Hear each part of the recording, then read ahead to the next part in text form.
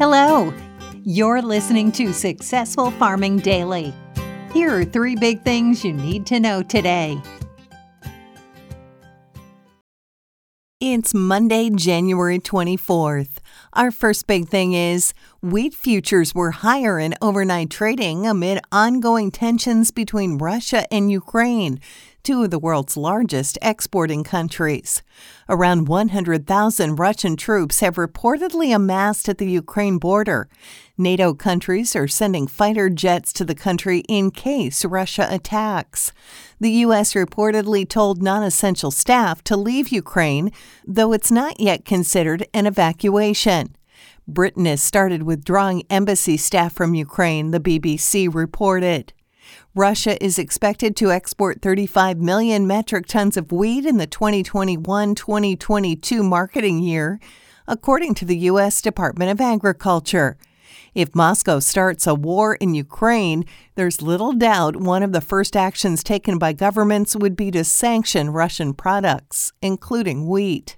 That would reduce the amount available on the global stage and likely would mean improved export opportunities for exporters, including the U.S. Ukraine wheat exports also likely would be hurt if Russia attacks.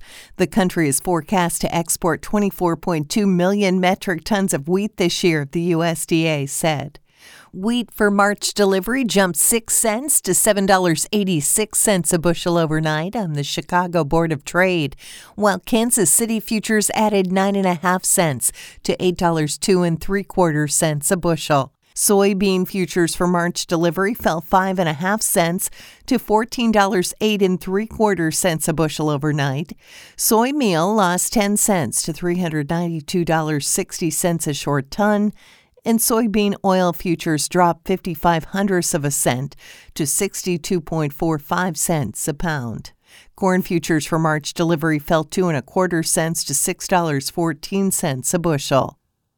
Next up, money managers reduced their net long positions or bets on higher prices in corn and beans in the 7 days that ended on January 18th, according to the Commodity Futures Trading Commission. Investors held 318,944 corn futures contracts last week, down from 334,776 contracts the previous week, the CFTC said in a report. That's the smallest bullish position since the week that ended on November 30th. Speculators held a net 98,451 soybean futures contracts last week, down from 107,278 contracts a week earlier, the smallest such position in a month, the agency said. In wheat, investors held 35,364 hard red winter contracts, down from 42,055 contracts the previous week, and the smallest such position since the 7 days that ended on July 27th. Fund managers continue to be bearish on soft red winter wheat, holding a net short position or bets on lower prices of 28,385 futures contracts, down from 31,202 contracts a week earlier, the CFTC said in its report. The weekly Commitment of Traders report from the Commodity Futures Trading Commission shows trader positions in futures markets. The report provides positions held by commercial traders or those using futures to hedge their physical assets. Non-commercial traders or money managers, also called large speculators, and non-reportables or small speculators. A net long position indicates more traders are betting on higher prices, while a net short position means more are betting futures will decline. And finally, wind chill warnings and advisories are in effect in much of the U.S. Northern Plains, as values today are expected to hit as low as minus 45 degrees Fahrenheit, according to the National Weather Service. Wind chills in parts of North Dakota, Minnesota, and northeastern South Dakota are expected to drop throughout the day.